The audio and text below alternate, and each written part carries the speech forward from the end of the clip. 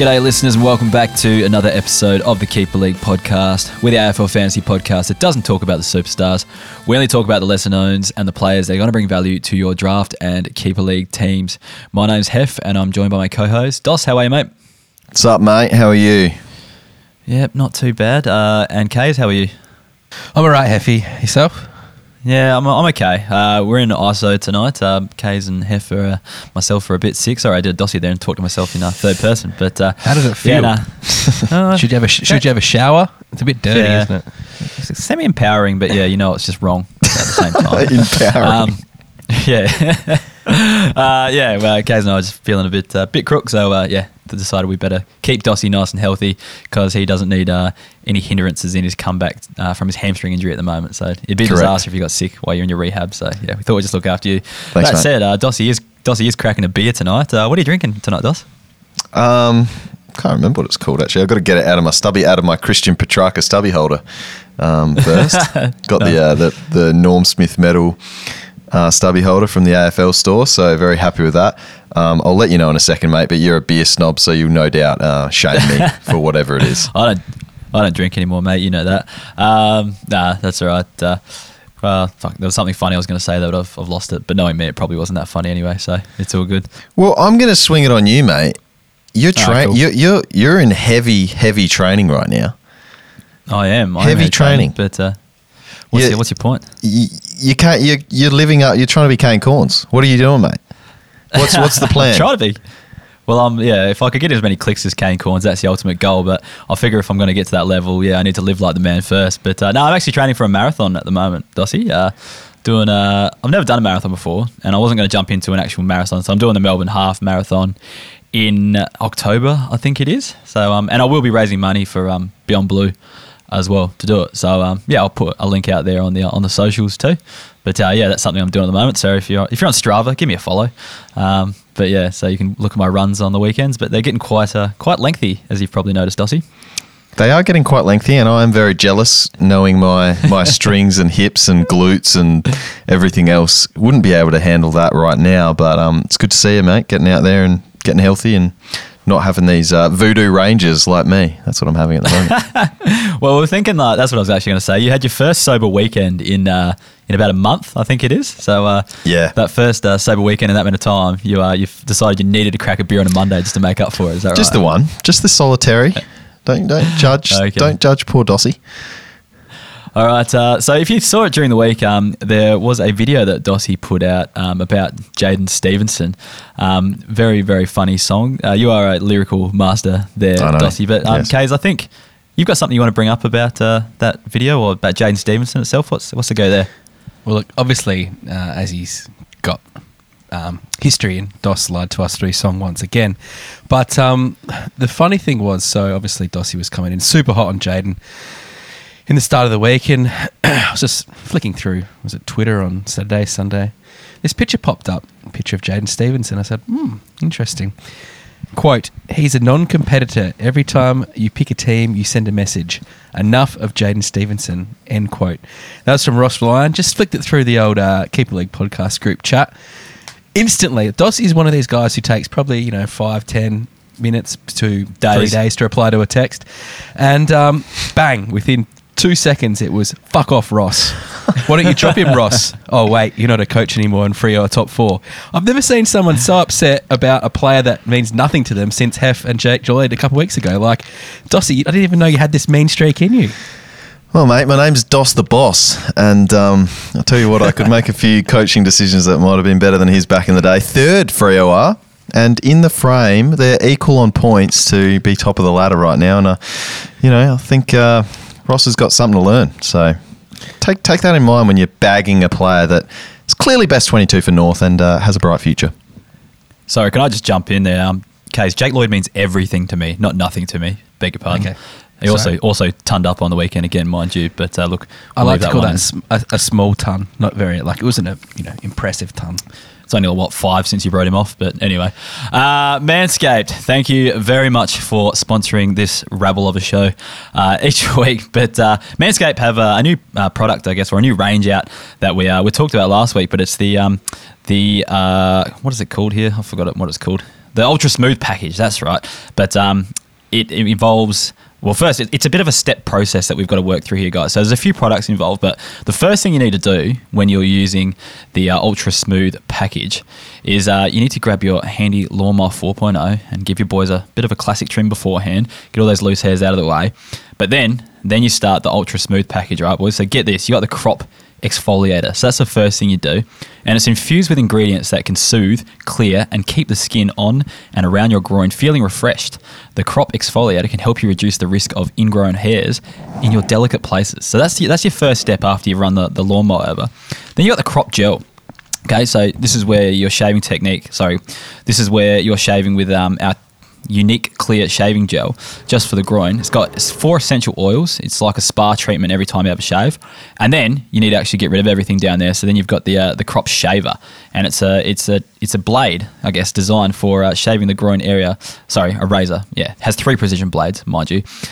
Includes the ultra wide lubricating strips and pivoting head for the ultimate groin grooming experience. So, look, if you're a person that thinks they need to go completely bald down there, get around the Ultra Smooth package. So head to manscaped.com and use the code KEEPER20, get 20% off and free shipping at manscaped.com, and get your hands on this wonderful package. All right, guys. Just something to ask on the read there, Hef. Like, training for this marathon, what's your ball plan going forward? You know, we're going to just get rid of every bit of hair on your body and just, be a complete dynamic beast. Well, that's why I shaved the head in the first place, was to get rid of all the hair that's in the way. But I'm a big, I'm a skins wearer without shorts. So I'm a tights as pants kind of guy, because I figure that, chicks can do it all the time. So, well, girls can do it. So why can't it be, if men can do it too? So we'll see a lot of females out there wearing the tights. I think blokes can do it too. It's equality and all that. So I just very aerodynamic that way. Usually with the Keeper League tee, but I do strategically. What? That's horrible for the brand. He's running with skins, no shorts, and a Keeper League tee. It's my our numbers are going to plummet. Oh, they're going to go up, mate. You watch. They've already started to skyrocket. But that on the weekend, it's just an old tee that I've got, but it happens to be a Keeper League one. But it's the one. But I do strategically wear the Manscaped Boxer Briefs 2.0 because they seriously are the comfiest pair of jocks, and they're just perfect for running. And no chafe with those things as well. So get on board all of that. All right, can we move on now? Please. All right, let's get into the round rewind. All right, first game of the week was Geelong versus Melbourne. Kays, I didn't see a second of this, so I'm going to butt out. I want you to tell me everything that you saw in this game. Everything I saw. Well, I've got to start off with a guy who's just all of a sudden came to fantasy relevance, and he's a legit player now. It is Tom Atkins. He had 108 points. I think the favourite thing about this whole game was the Cats retro Guernsey, had the collar and all that going. It genuinely looked like an awesome Guernsey, and Tom Atkins absolutely rocked it. He looked like a guy that had legitimately rolled out of 80s country footy. The little short, stocky dude, little, beard and stuff like that. It looked like a genuine throwback, and he played like a man who really wanted a red tin at the end of the game. He was a tackling machine, had 9 tackles. And what I kind of like about watching Tom Atkins over the last couple of weeks is he gets those tackles in the hard ball on the inside, but he also gets some of the outside peel. We've had some questions about, Sam Berry, Matt Rao, etc. Can they get on the outside? Tom Atkins is showing he can do that as well. Crazy enough, he's actually the 3rd highest averaging Geelong player in the last month, averaging 92. So I think we got a 2G Heffy. I think he is officially there. He's going to only going to be mid next year, obviously, but he's well and truly cemented his spot in that Cats midfield. I believe we 2G'd him 3 weeks ago. Yep. Really? Yeah. But I want to say it might have been when you were off and Checkers was on, actually. But I'd say it's still worth mentioning him just because we saw him with Dangerfield back this week, and I think that was my fear, was that when he was back, Atkins would lose that midfield time, and we saw Selwood, Dangerfield, and Guthrie like their prime movers in there, and he was still among the centre bounce attendees with 15. So I think that's good signs. Really good signs. And good signs for this guy too, Max Holmes.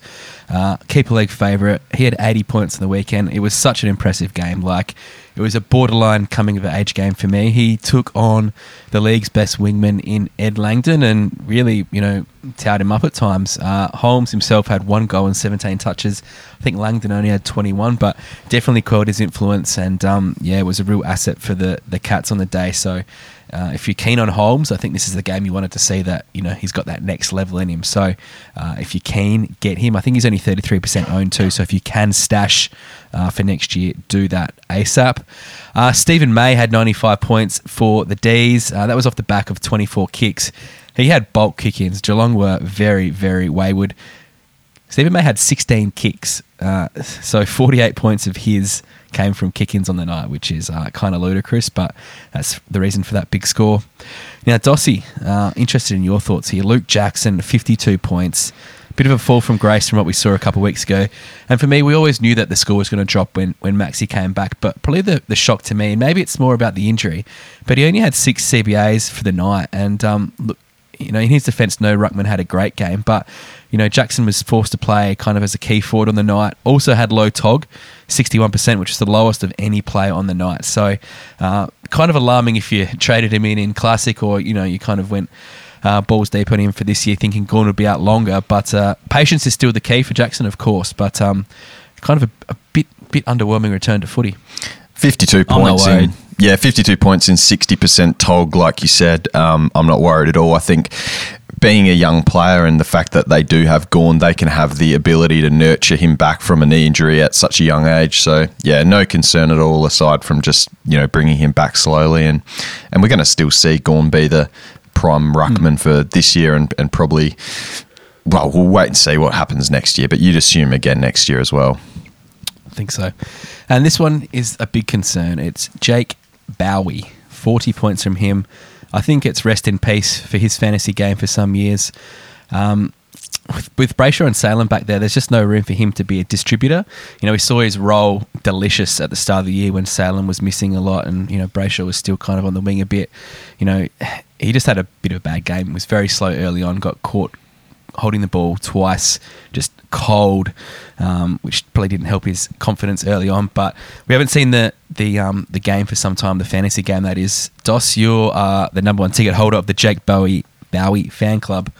Are you concerned, or are we just going to give him a couple years leeway? What's He's 19 years old, mate, and he showed earlier in the season when he had the role that he could score. So no concerns from my half. Like you said, it's a tough back line to be in at the moment with Stephen May taking a lot of the ball, Brayshaw and Salem, like you've mentioned. I think long term he's still a star. And what if we see, I think Brayshaw's a free agent this year as well. If you see guys move out, he's immediately going to jump up, and we've seen him at 19 years old already have a ceiling game. So no concerns for me. But I did see your tweet that blew up. It was quite a good tweet, I will say. You want to say it on the pod, mate?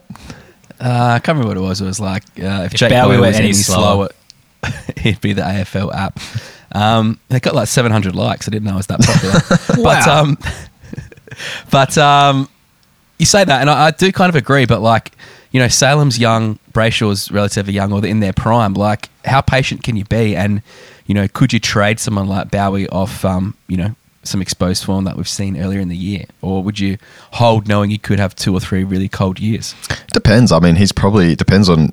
He's only really going to be kept in the dynasty type leagues, right? I don't think you're going to be 12 teamers unless you're down the bottom of the ladder. It's going to be tough, I'd say. But I think patience is key for me, and I'd be buying. Obviously, you know how much I love him, but you have a point in that there is some depth there in the defensive stocks, but it's very quick how it can turn around with an injury or a trade or whatever. And he's in 19 to do what he's done already. You're going to have ups and downs, and clearly right now it's a bit of a down. Fair call. Sorry, I'm just picturing the AFL app developers just sitting around all sad and depressed this week on the back of Kayser's tweet. But anyway, they should be. It's like impossible to use. I always used the app, and now I've gone to Fan Footy because I don't like to have to refresh the app 10 times for it to give me a score from 5 minutes ago. Anyway, let's move on to Dossie's game, Sydney versus Western Bulldogs.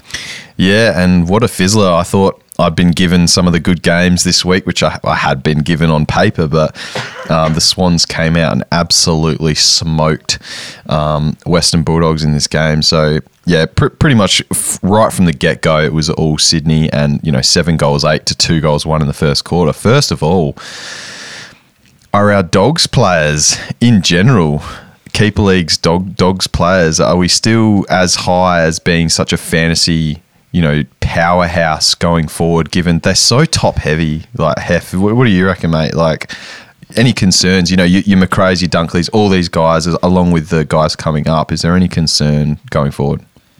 Yeah, there's a bit of concern. It's the Bevo factor, though, and we've been aware of it for so long. It's like, we've seen McRae get put out to a wing or on a half-forward flank. And then with the Dogs just not being as dominant as they were as well, like coupled with that, like there's definitely some concern there. It's just with the lower tier players as well, like Dogs have always been a team that, like, if they're not 2G4P, they're basically irrelevant. So you might get someone like Norton pop up for a good score every now and then, things like that. But yeah, basically the 2G4P guys are where it's at. And yeah, with the Dogs diminishing, I guess it's probably just a natural flow-on effect, that's all. Yeah, well, speaking of Bevo, as you did say before, interesting note that Treloar moved to a half-back. I know he's too good for the podcast, but there was a positional change in this one. He was taking kick-ins and stuff. It was just strange scenes because, had 32 touches as well, and taking basically that Caleb Daniel kind of role. It's probably something they've been missing over the past few weeks. But moving on to some other players that we can talk about in our Keeper League. Sam Reid. So Peter Laddams went down injured fairly early in this game, played a ruck role and up against Tim English, which you thought would be a pretty tough task given English's form. He was coming back from an injury himself, but Reid had 25 hit-outs to English's 27. So we know English isn't a hit-out merchant. It's not his specialty, but Reid did everything around the ground as well. 15 disposals, 13 tackles for Sam Reid and 113 points. I think Hickey's obviously going to slide back in that role, but Hef, you're over the injury report. Is Hickey coming straight back in?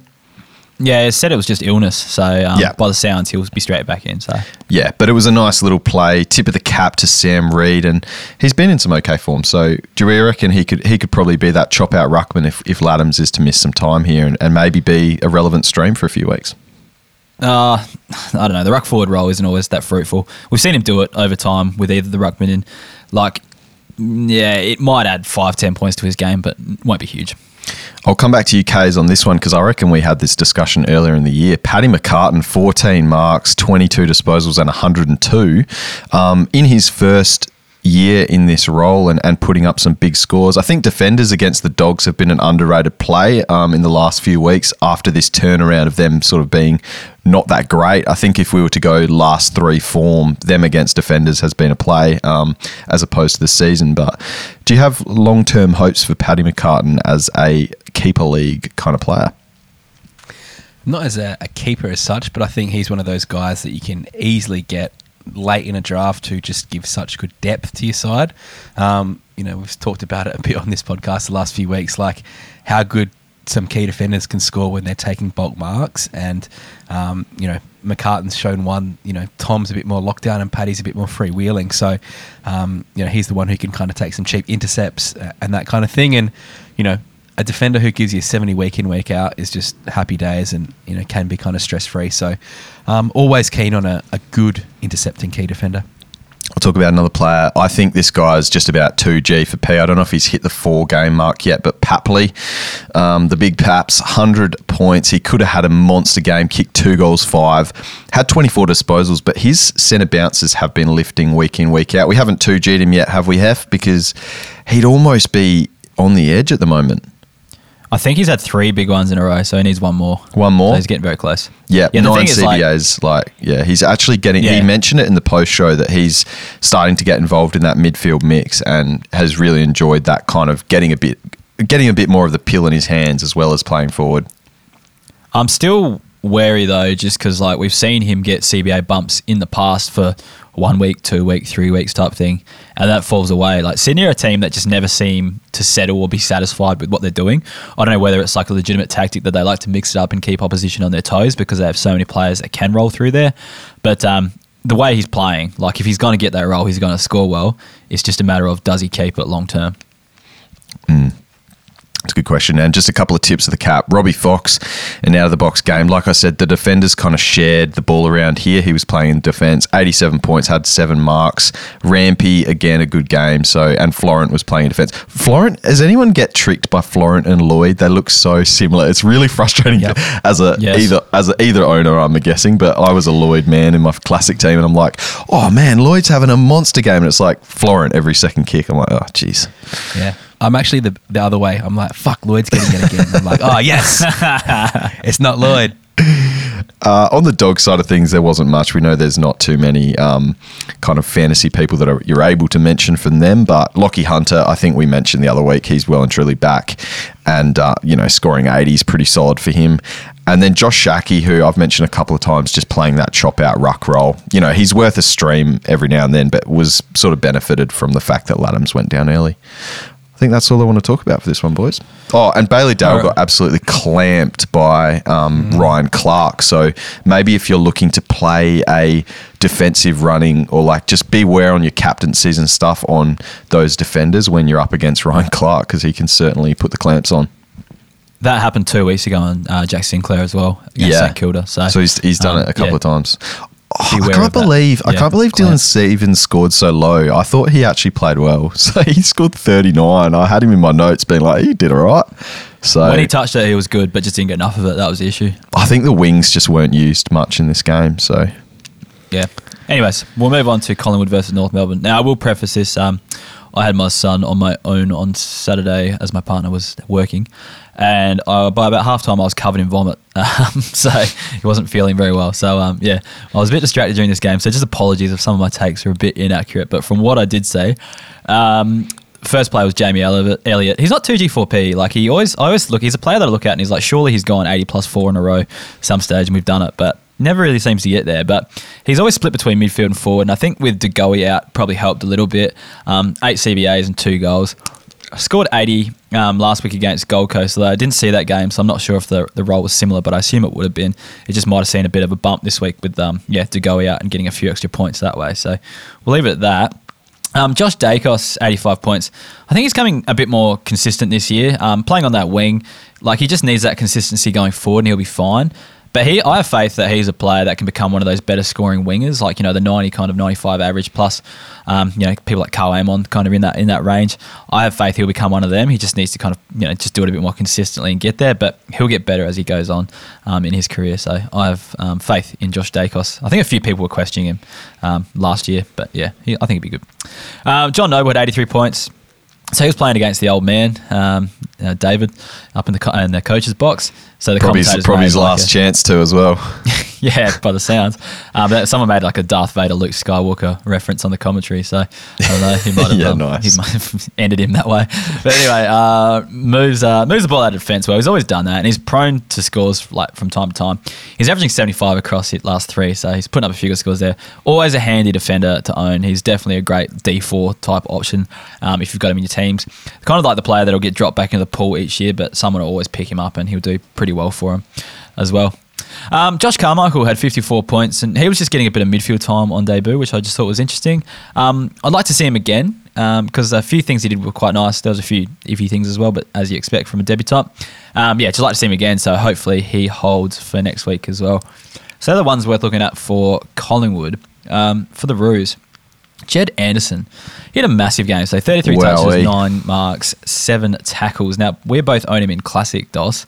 Bit of a pod there. And I've got him in my keeper league as well, my forward line. So, that's pretty handy there too. But yeah, 81% time on ground, which is his equal highest time on ground for the season. And, it goes without saying, he scores so much better when he's getting that time on ground. His other 140 plus score that he had this season, so he's done it twice, so he's got the ceiling. That was a 77% time on ground. Usually, this year's usually been around the kind of the 70 mark, but when he kind of seems to get those higher percentage games, seems to score a lot better. So I don't know whether that's, the huge jumps in scoring, so it can't be worth like the extra 7 to 9% time on ground, but I think he might just kind of get a bit more of a feel for the game when he's not on the bench as often. So yeah, I like Jed Anderson going forward.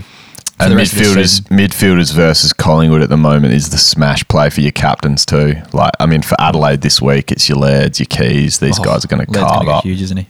Yeah. Curtis Taylor, Dos, were you speaking about him the last few weeks? You were I've kind of been praising loving him up? his role, but he's been my biggest guy that I've added and dropped off the waivers almost weekly because he's up and down. But he's got that wing role, right? And I really like the way he goes about it. Yeah, so that role can lead to scoring, definitely. And because he's listed as a forward, could be a handy play this year, might be mid-only next season, or if not in the future. So that's one thing to think about for your keeper leagues. But yeah, nice role for fantasy, especially listed as a forward. Playing for North Melbourne can be a bit of a issue at times, but when they can get on the end of like a half-decent performance where they look competitive for 3 quarters at least, he could score okay in those games. Now, Jack Zebo had 99 points. Still up forward, but I felt he worked higher up the ground.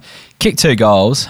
I still don't have faith in him long term, so I'd try to sell to some sucker this week if you're still holding on to him, and try to get something for him on the back of a 99-point game, but I don't know how he'll go. Tom Powell, 83 points. He had 4 CBAs, but he was rolling up to the stoppages too and kind of won some clearances that way. Hopefully next season he can move into a midfield role a bit more permanently. He shows so many promising signs. We saw a lot of him last year, starting to get a few games this year, starting to perform a bit better. So he's one I like for the future. Really? But Cherry re-signing for me is just like, okay, he's just going to be a forward, basically. Like forward ruck. Tom Powell? I thought you were talking about Coleman Jones. Nah, don't even have him in the list, mate. Oh, okay. Anyway. Sorry, mate, the range is getting to me head. Yeah, that's all good. Lockie Young's the next one to move on. So he had 78 points. Seems to score better when Hall is out. So he's put up a few good scores. They've all been when Hall was missing. But the interesting thing was Bailey Scott was used up on the wing and he had a bit of a stinker as well. So a role that he's not, he doesn't score as well in. He scores well on the halfback flank. Jaden Stevenson was back in defence as well, but he didn't really know what the footy looked like for the whole game. He got injured Young, though. In the fourth quarter. The last quarter, mate. Only real late. 60% time on ground though. Yeah, Because he was a liability on the field. He couldn't do anything with the footy. But yeah, look, Lockie Young still only a tip of the cap as well. So, I wouldn't be bringing him in long term. But I don't know, he might be a good loophole option if when Hall's out. Because he does seem to get a bit more of it when they're chipping around back then. And I guess Jaden Stevenson, he got injured in the fourth quarter. Only scored 30 points. The Dossie song curse continues, even though this year hasn't been too bad. But it was a great song. If he was in the chocolate factory, the Oompa Loompas would have kicked him in the chocolate river and just fucking... That sucked up that huge tube. And Yeah. he's never been seen again. like a Gustus Gloop. Yeah, someone. Yeah. Anyway, let's move on to Gold Coast versus Richmond. Oh, what a finish this game was. Honestly, didn't look like the Suns were going to threaten at all. And then, bang, came home with an absolute wet sail. Awesome to watch. We've got to talk about the man, Ben Ainsworth, 130 points from him. And kind of looks to finally have become what I thought he could have. I've obviously been a big fan of Ainsworth in the past and lost a lot of faith recently. But look, 2 goals, 26 touches, 14 marks. Really, he's just playing that connector role beautifully. And he's averaging 92.3 in his last 4 games. Hef, you're probably the perfect man to talk to. You've always been a doubter, but you grabbed him in our, redraft this year. You obviously had some kind of confidence that he could be a handy scorer. Were you expecting what he's kind of put up the last month or this year in general? Yeah, I'd more so doubted him in the preseason, but then I got to watch 2 of his preseason matches and I liked what I saw. That caused me to draft him this year because I figured, initially I wasn't even sure if he was best 22 completely, but the way he played in those preseason matches and the role he was playing, filled me with a bit of confidence. So picking him up, like I said, I think it was 3 or 4 weeks ago, before last week, he'd gone something like since round 5 without going under 70. So I don't expect huge scores from him each week, but he's just so consistent this year. And I think it's the role, as you mentioned, that kind of allows him to just, at least get a 70 most weeks. So I'm happy. I've got him as my, I think, F2 or 3 at the moment. Forward line's not my strongest, but he's playing that role really well. And it's those kind of forwards who are the higher kind of forwards who will get those marks, and that's where they can build a good baseline score from, as opposed to the genuine small forwards who are relying on crumbs and goals and that kind of thing. So, he is well and truly exceeding expectations. Jack Bowes had 103. He looks back, slotted very nicely into the role that was vacated, I suppose, by Connor Buderick after his shattering ACL injury last week. Both started the house on fire, 11 touches and 46 points in the first quarter alone, and finished the game with 24 touches and 8 marks. Look, he's obviously had a tough year with injury, but I think he can bounce back to being one of the most promising fantasy defenders. He's got that game, and the Suns are keen to kind of get him in the midfield as well. So if you've kept him, continue keeping him, because I think he's one who's only going to improve as the year goes on. Jeremy Sharp had 53, and I was really excited about his return, with Ellis going to move back to the half-back flank with what's his name's injury. There's that many. Oleg Markov. Yeah. Oleg Markov and whatever. But look, Will Powell was dead. Will Powell, exactly. Everyone's gone. And everyone, basically. Yeah, so everyone's injured. That role on the wing for Sharp would just be juicy, but unfortunately not. Only the 14 touches out there. So I think he, and along with Doss's man, Braden Fiorini, who had 73 points. They're in no man's land, Sharp and Fiorini. I don't know if Jude necessarily loves him. The big one for me with Fiorini, he was definitely outside on the wing too. Only had the one CBA, so probably proves that the wings weren't exactly the place to be on the weekend. But at the same time, potential concerns for both Sharp and Fiorini owners, I think, especially under Jew. Probably the greatest stat I've got for this weekend. Fiorini, 1 centre bounce attendance, 1 centre clearance. The one time he goes in there, he got the centre clearance. So he remains the GOAT. It's time for Jew to go. He's got the 2-year contract extension. Let's just veto that right now. He nearly lost to Richmond. He should have lost. After losing to Collingwood last week. You need to get to Tony Cochrane and see if there's a cooling off period with the contract sign. I think so. Yep. Jack Lukosius is the other interesting one. He only had 47 points, obviously not a big score, and the 12 touches, but did play a bit more of a utility role. Ended up going down back a bit, took 3 kick-ins. Just looked a bit flat coming back after a few weeks off. So he may be another one in no man's land. I'm not sure that Stuart Dew knows exactly where best to play him. I thought, especially with some of these injuries in defence, that he might be one who could slot back into that role, but bits and pieces. So monitor, I do kind of like the chance that he goes back full time, but just kind of see how he tracks for the rest of the year. Dan Rioli had 108 points for the Tigers. He was the leading disposal winner for the game, 31 touches. He's actually officially 2G for P now, Hef, which is very, very cool. He was my first pick in the draft this year. Happy with that. Yeah, I got him as steak knives in a deal last year. I think I gave up James Jordan and Errol Golden for Dangerfield, who was a forward last year, and I just got him back as steak knives, and he's turned into be like the best forward out of the deal that we got so far. Yeah. So, it's been pretty crazy. Will be a defender only next year, but I think he's a genuine holder as a defender only. He's absolutely relishing that role at halfback, and the Tigers won in his hand, so a couple of big ticks there. Just a couple other ones. Marlon Pickett had 84 points, and he's just been a really solid contributor for the Tigers recently. 17 touches and a goal on the weekend.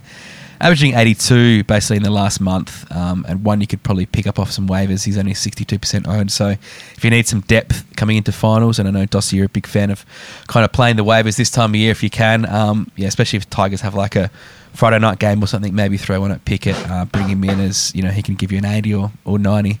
So have a look at him there. And the second gamer, Noah Cumberland, had 55 points. He was a sub and activated very early after Tom Lynch went off injured and started super hot, kicked 2 first quarter goals, ended the day with 2 goals, 3 and 10 touches. I don't know. He's an interesting looking player, kind of a hybrid type. They've got a few of those, running forwards, Castagna, Arts, those kind of types. So see where he kind of sits out. But just interesting to note. And good to see him kick a couple of goals on debut. Dossie.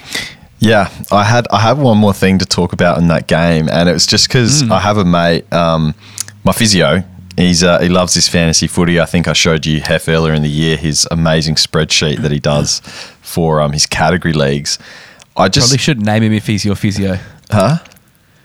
Don't name him if he's your physio. It's bad for his business. I won't. Oh, okay. Yeah. Spends that much time on the sidelines. No, I'm on the recovery. Nah, you're right, Dossie. I reckon you're good to go this week. Ping! And then that's another, so. Anyway, I was like, saw his team at the physio, and he's got Caleb Graham in his team, and I'm like, mate, no wonder you're losing. Like, this guy's an absolute, like, not a big believer in the Caleb Graham.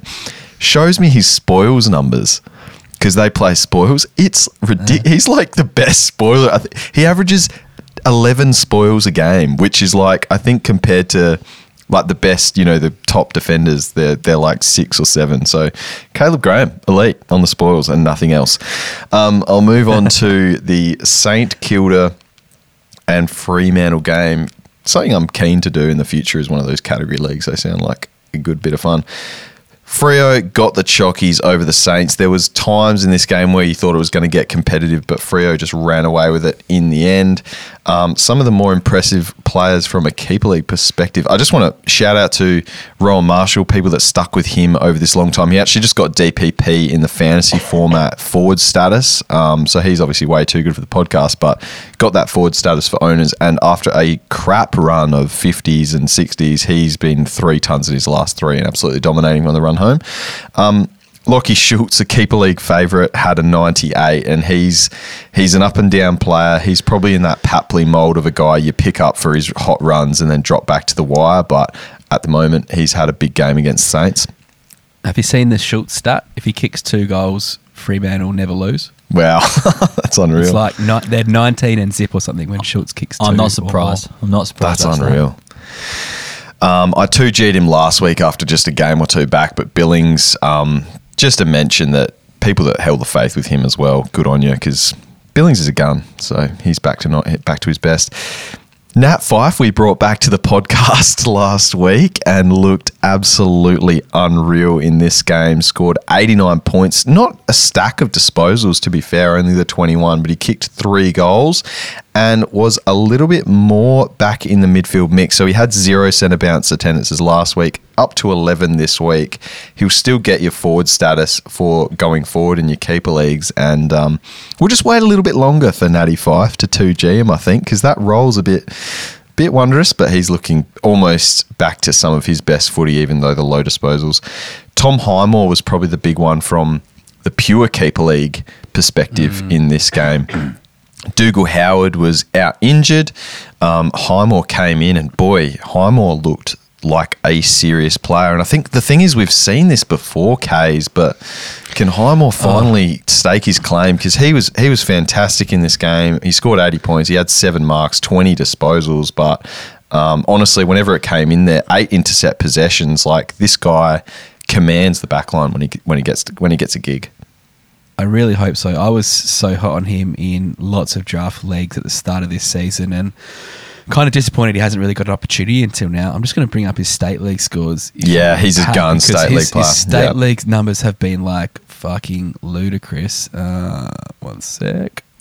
Anyway, I'm sure. But yeah, they're massive. Talk to me how he looked, Dossie. Is it like, Yeah, like I was just, because I know Highmore as a player, but I think he's got some little bit of bleached hair or something at the moment, and he just stood out when he was taking his marks and stuff. And every time I was like, oh, Highmore again, like, and it seemed like those 7 marks were just really crucial, and it was kind of just he was really commanding the game like a McGovern or something with those intercepts. Like he's really high IQ for his intercepts, and it made me wonder, like, why hasn't he been in? But I think Dougal Howard in the side, maybe they just don't like the 2 bigs or too many tall guys back there. So he's averaging 96 in the VFL. He put his last game before he got picked for this week had 150.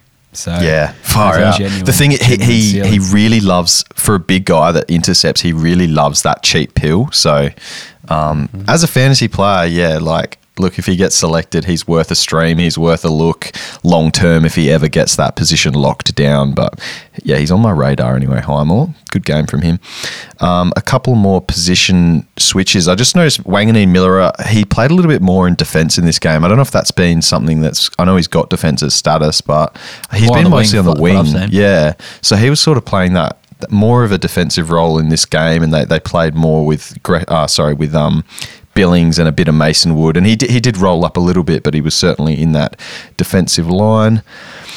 Other than that, lads, there wasn't a heap to take out of this game. I'm just looking at who else I've got here.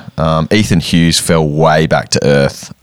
We mentioned that he's been playing that wing role and playing it pretty bloody well. But, yeah, 30 points. And look for him to get potentially replaced. I mean, if Akers is back soon, that's done and dusted. Wouldn't be surprised. Yeah. Yep. We kind of called that, though. But it could have been a good 1 or 2 week stream. Anyway, let's move on to Port Adelaide versus GWS. Not a heap here to look at, but Kane Farrell, he was still really low on the waivers. I think he's still only 60% owned. So he had 100 points, played that wing and forward role, same as he's been doing every week, really, and scoring well. He's got that booming leg, kicked 2 goals with it. With Carl Amon leaving at the end of the year, I think he will sew up a spot on the wing long term for Port Adelaide. And he'll be 2G, 4P one day. They'll just look to utilise that leg, as we've kind of mentioned. So, yeah, if you've got him, or if he's available, get him now. Might be one of your trade targets for the future as well, because I think... I wish he was a half-back. They've just got too many half-backs. I wish he was a half-back. He'd be more... I reckon he'd carve up, man. Yeah, cheap possessions and use that leg a bit more. But anyway, I still think he'd get there. I think he'd be one of the better wingers in the comp going forward. Sam Powell-Pepper had 100 points, so it was a really good fantasy game for him, just pushing up the holes, getting a lot of cheeky plus sixes. Who was he on? I can't actually remember, but they weren't going with him. So he was just allowed to kind of just push forward and kind of get a lot of cheap pill because his men would just sit back in defence and not follow him up the ground. So he'll keep forward status next year. So and he's been good this year. He pops up every now and then. So if Port can return to some good form as well, he generally goes along for the ride. So Sam Powell-Pepper's one I liked this year. Jeremy Finlayson had 90 points, so he played ruck and forward, had 22 touches. Pretty sure Lysa played 2s on the weekend, so I'm pretty sure he'll come straight back in, so that role might diminish from here. I think he might still remain on the side over Mitch Georgiades, but I think he may just lose some of the fantasy scoring that he's had over the last few weeks as well. Basically same for Charlie Dixon. He had 88 points, just expected dip soon for him, unless he can get up forward and kick a few bags. I think that's the only way he's going to score going forward. Who's going to hold that? Are they going to go Lysette, Dixon and Finlayson, or is one going to be preferred over the other, do you think? Or do those two guys just become irrelevant and they split it sort of halfway? I reckon it'll probably be Finlayson, but I reckon it's still going to be low usage. Like, Lysette seems to go to most of the CBAs when he is playing. I think before he was getting injured, I think he's the highest in the competition on average, 7 attendances. Yep. So, I think just he basically goes to most of them. Yep. Yeah, basically just sits there. The other player for Port Adelaide, Robbie Gray, just has been used in the CBAs a lot more in the last 2 weeks.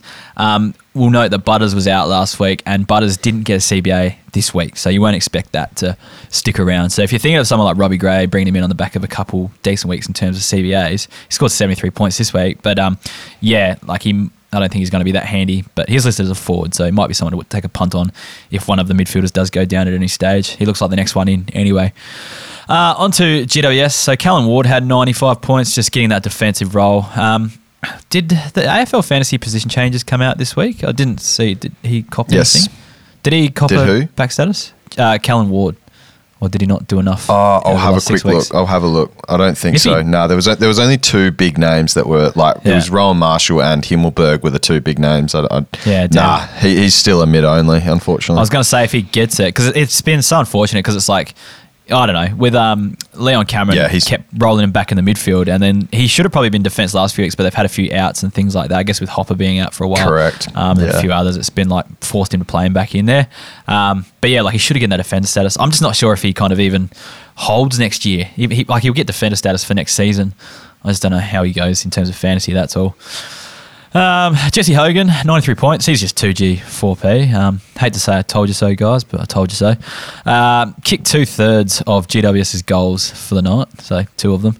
Were we against it, or is this just in the projection? In the rankings, you said I had him ranked way too high. I think it was only like 40 something. But we had a big argument there, and Big Heffy came out on top on that one. But anyway, he's still in form. Been too high. Congrats. He's in form right now. Year. Oh, that's a lie. You know that's a lie. I'm on fire. In form right now. So Jesse Hogan, 2G, 4P. Well done. Lockie Whitfield. Now, Case. He scored 40 points. Now, he's averaging 89 this season, which is the same as Jake Lloyd. up and down this season. Had less tons than Lloyd this season. Just had a couple big ones in there.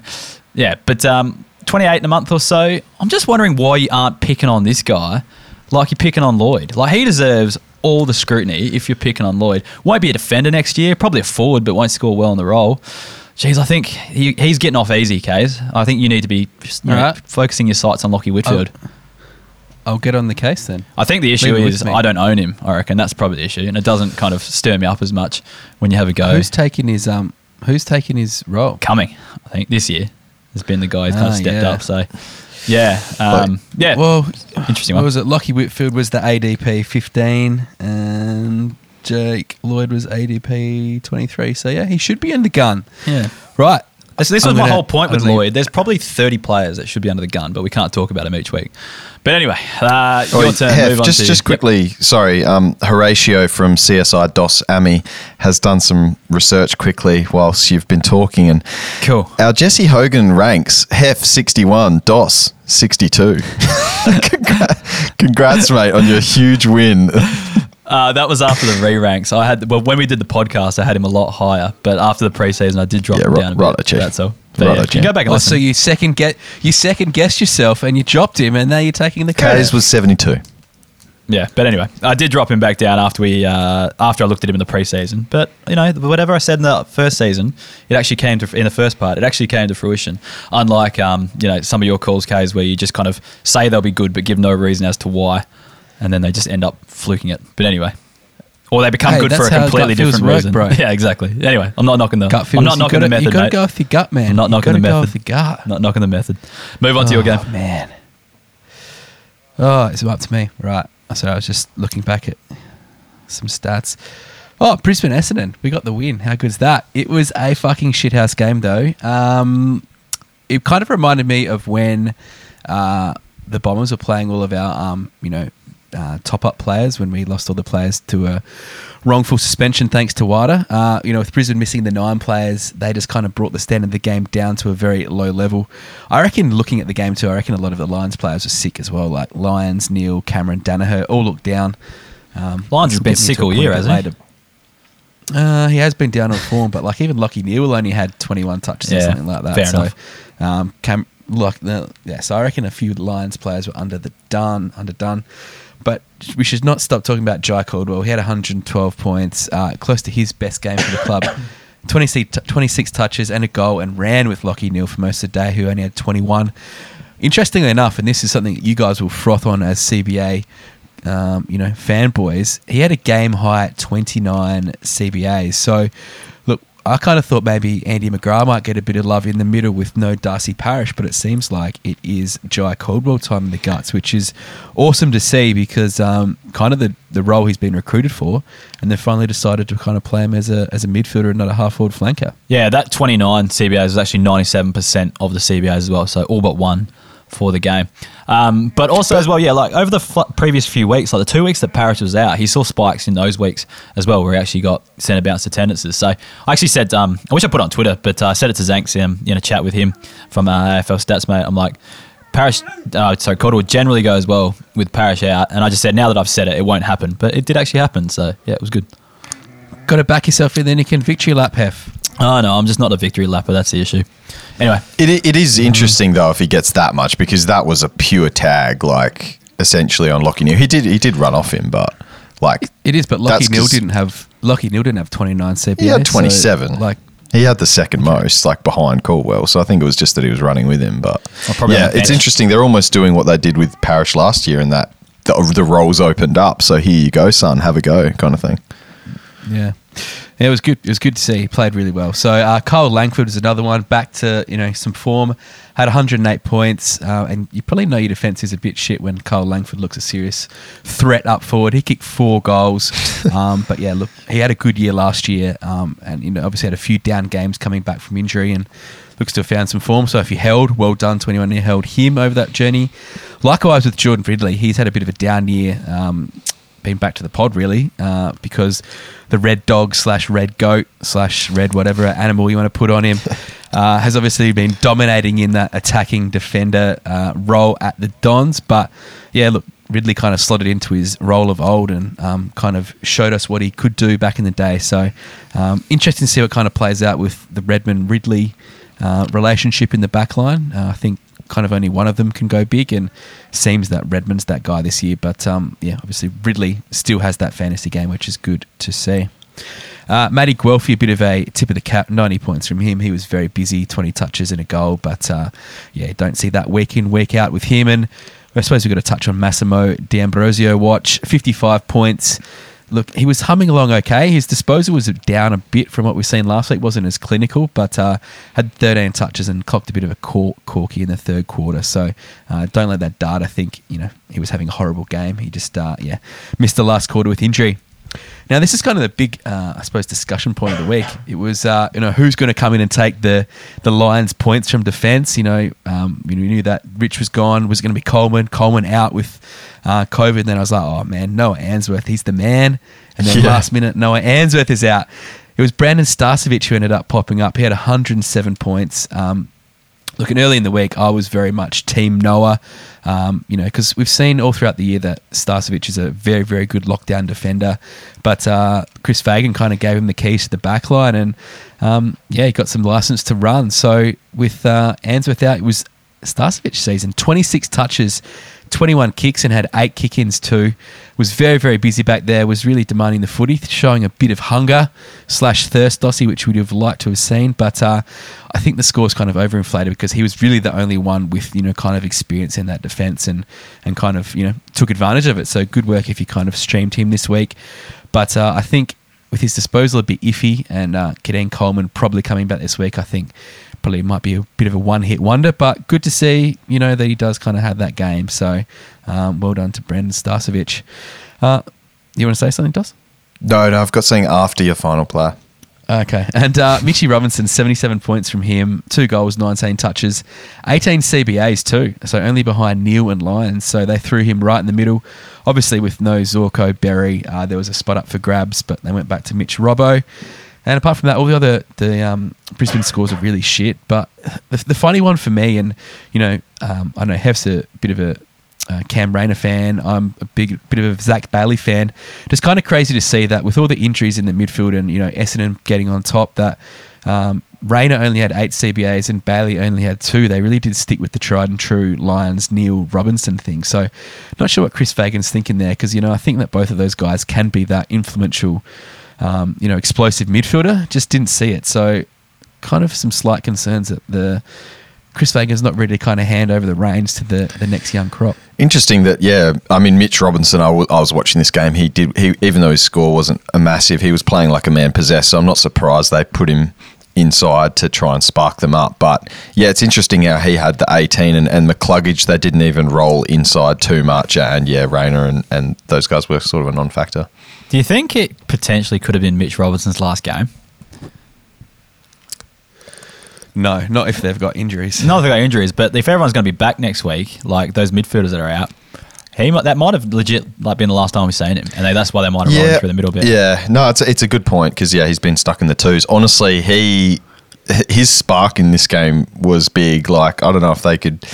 I think it's going to be a close shave. I think Hef, but it's a good call. It could be. I didn't see any of the game. That's just he had some huge moments. Like he kicked a left foot snap right in front of goal and got them back in the game, and he's revved up a couple of probably big crucial goals. For his career, really. He absolutely, he was fired up. Yeah, he won't be playing next year, but I actually think he's worth a bit of a waiver pickup this year if he does keep his spot, because he's playing like it's his last year. You kind of want those guys who are going to give their all. Farewell game on the cards. And just before we move on to you, Hef, just a side note: Peter Wright has officially hit 2G for P in this game. 89, 90, 86, 90 off the back of 4 goals, 2 goals and 5 goals, and just playing amazing footy really for Peter Wright. Well done, Peter Wright. All right. 2G. He's 2G. Good on him. Well done, Peter Wright. It happens from time to time. Key forward will do it, so it's okay. I think looking at his ownership status, he'll be high anyway because he kind of does pop up like this, so it makes sense. It'd be hard to grab off waivers and stuff like that. But anyway, we'll move on to Hawthorn versus Adelaide. First player I'm going to talk about is Blake Hardwick. So he had 124 points. Now, Bramble and Will Day were missing in this game, and Crows were super wayward going inside of 50. So he had 8 marks. Sick Dog had 13 as well. So kind of goes to show like the type of entries that were coming into him. More of a tip of the cap performance, I think. Doubled his average, top scorer of the year for him. But yeah, I think with those players that will come back over the next couple of weeks, he'll be. Actually, is Bramble out for a while? Bramble's out for the season, isn't he? Or out for a while? Can't actually remember that one. But I'll get you to check that one out, one of you boys. Harry Morrison had 101 points. Just a great wingers game. Back-to-back hundreds, and he's now averaging over 80. I think he needs one more week, and he will be 2G 4P. So, Kays, your call 5 years later has come to fruition that Harry Morrison will be a good fantasy player. I'm basically Buzz Doss here, but more modest. Very good call. Very good. Connor Nash had 93 points, and he was kind of playing a variety of roles, but mainly on the wing throughout this game. Did go into the middle a little bit, had a few CBAs. I think he did a bit of ruck time as well, just here and there, although they did play 2 rucks this week, but did a little backup job there. I think Riley O'Brien was probably just getting on top for both of them, especially with McAvoy being his first game back from injury, so he took a couple bounces there. But yeah, 84 points. 93 points. I think he had a good 70 last week as well. So we saw this at the back end of last season. He put up some decent scores when he was back into the midfield a bit more. So it might continue on to this year. So he's one I'm going to be watching over the next few weeks for sure. Mitch Lewis had 84 points, kicked 5 by half time, but didn't really do a lot for the rest of the game. Shows heaps of potential as a key forward, though. I think he's one of those key forwards that could be a reasonable, 70 average type in the future. So I don't mind Mitch Lewis as one of your later pickups next year, because I think he could, kick a few goals here and there and score okay. Jarman Impey had 74 points. I haven't watched Hawthorn for a couple of weeks. I haven't been on those games, but he was playing forward a lot this week. I'm not sure if he's been doing it the last few weeks, but it doesn't look super fantasy friendly, him playing there, despite him scoring well. And again, with all the defenders out, I thought he'd be a shoe-in on the half back, but no, I think he only kicked 1 goal, but he had, I think, 3 shots and probably should have kicked a few. But yeah, just didn't look as fantasy friendly up there, that's all. Just to kind of, one more, just kind of, not for the fantasy, but just similar to Ryan Clark, is Finn McGuinness. Just watch out for his defensive tag going forward. Sat on Jordan Dawson all day, basically. I think they ended up moving Dawson forward just to get him away from him in the end. But Jordan Dawson, who I think was averaging like 110 or something over those last 5, or averaging big anyway, I don't know the exact numbers, only put up a score in the 70s this week. So, just watch your running defenders or your kind of distributors off halfback. If Finn McGuinness in the side, I think they're going to be sending him to him. So, yeah, look out for that one. Something to watch around the league too. It looks like a tactic that started to come in late in the season. Like we've seen it in the last couple of weeks being injected into a few games. So, yeah, those big high-scoring defenders, because they've come back in vogue a bit. You've seen guys like Doherty and Sinclair and stuff. We haven't seen like these huge ceiling defenders for a couple of years. So yeah, Dawson, interesting. But yeah. Tom Duday was the only one worth note for the Crows. More of a tip of the cap, but had 87 points. He was playing on like the resting rucks, so like Reeves would go down there and he'd just be spent because he was going up against Rob, who was just giving him a bit of a bath. And he'd just run off him and take grabs. So a bit of a tip of the cap from that perspective. But yeah, pretty gross performance from the Crows, so nothing really else to report there. And we'll move on to West Coast versus Carlton.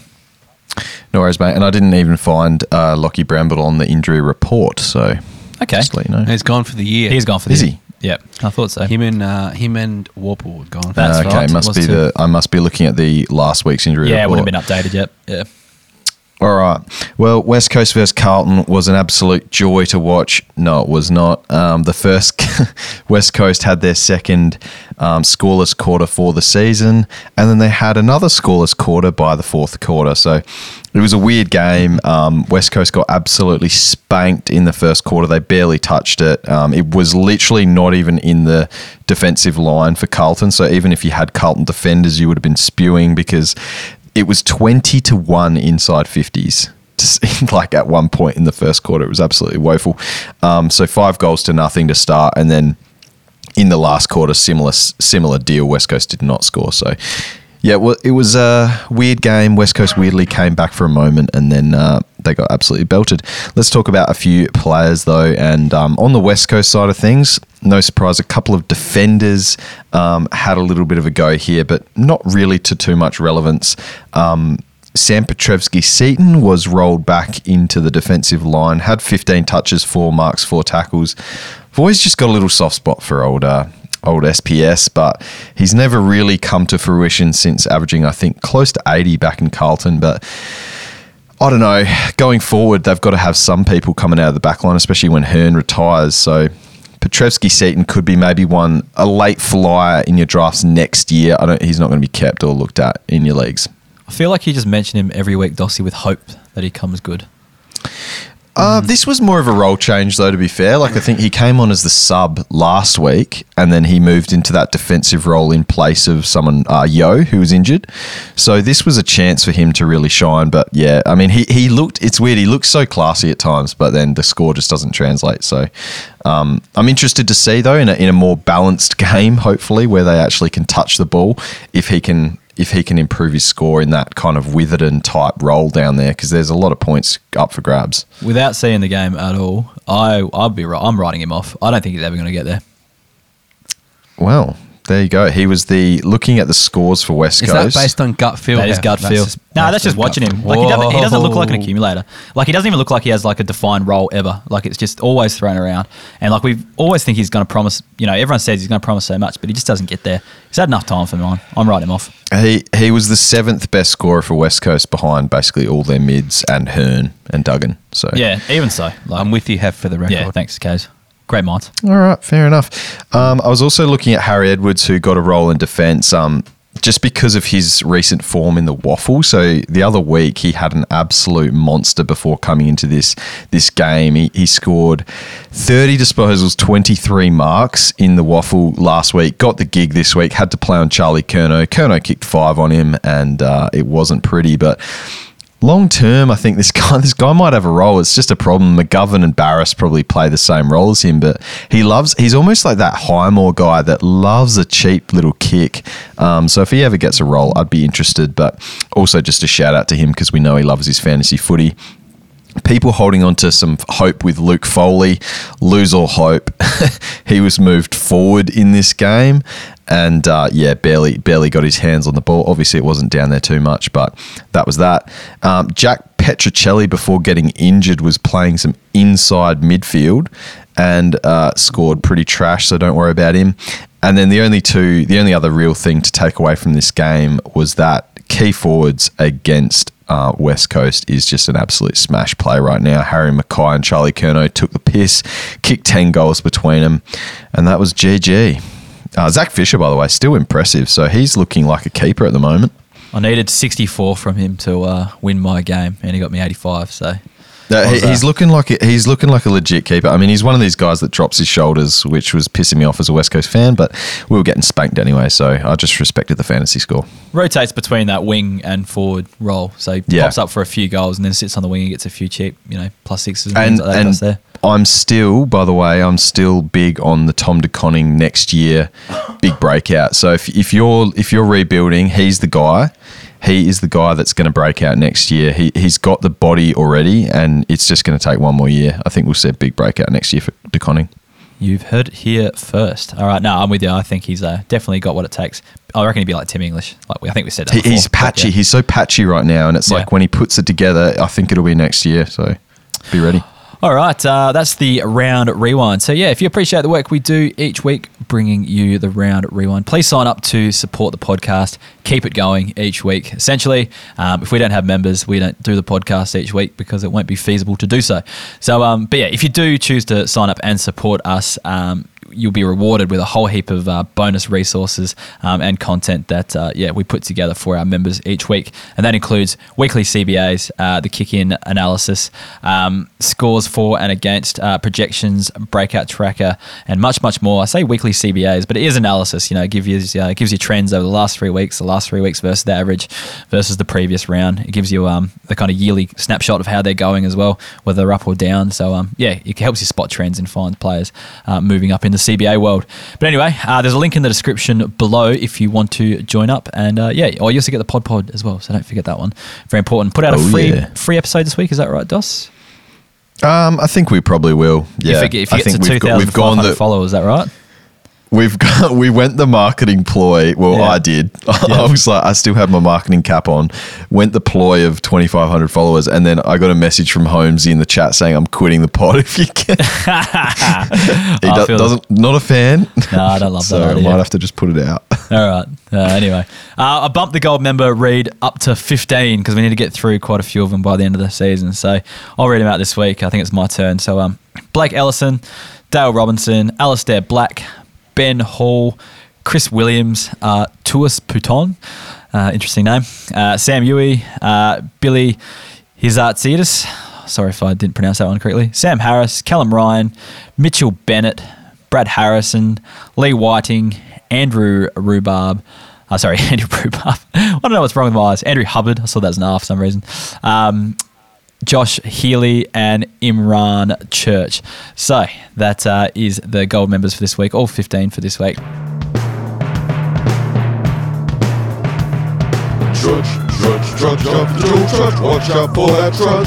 Jim, trudge, jump the Joe Trudge, watch out for that trudge. Dossie, yes. What do you like more than Joel Trudgeon having bulk tackles? Nothing in the world.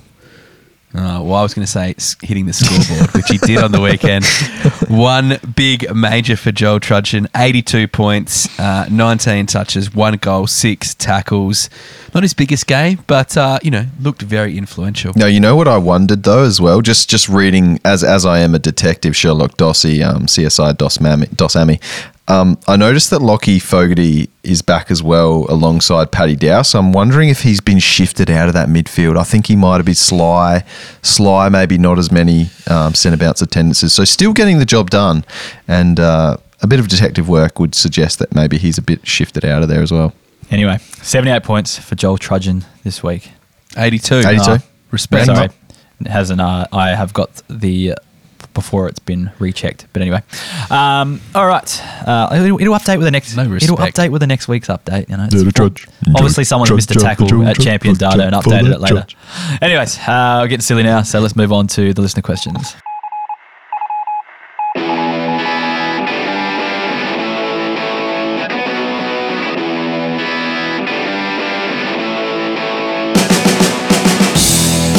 First question of the week comes from Nathan Ayres. Has Langdon had a role change, becoming a frustrating player to own?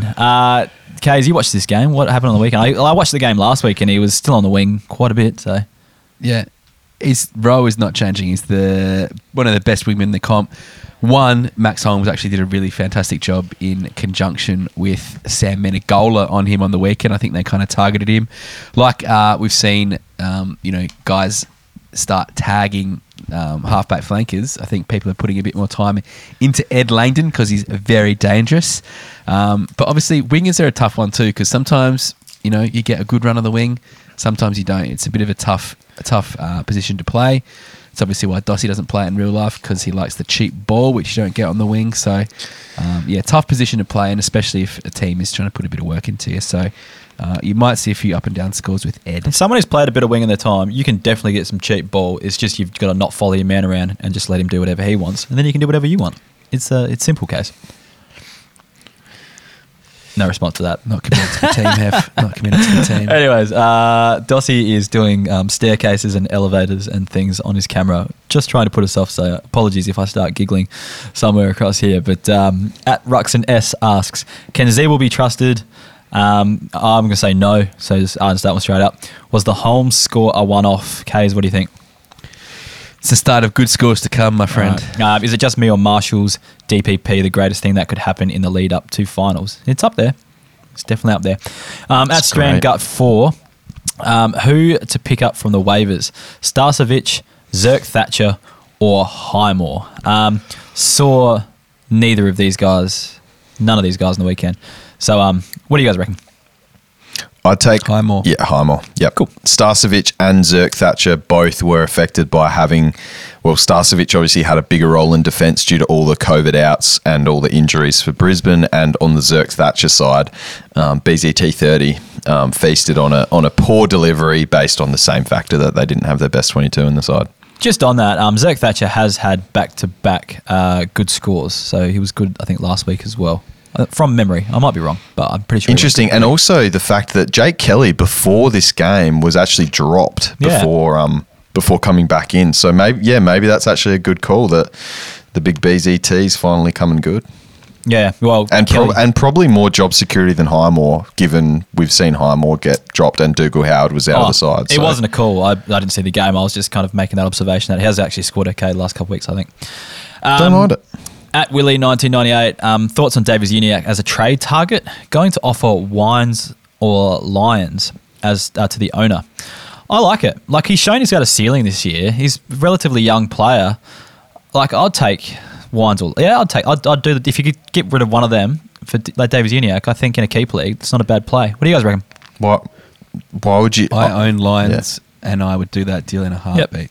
Dossie? Oh, yeah. As in, but I think the Luke Davies Uniacke owner wouldn't do it, especially coming off a 140. Yeah, they're not big going to game. be willing to part ways. No, not now. That's for sure. True. Yeah.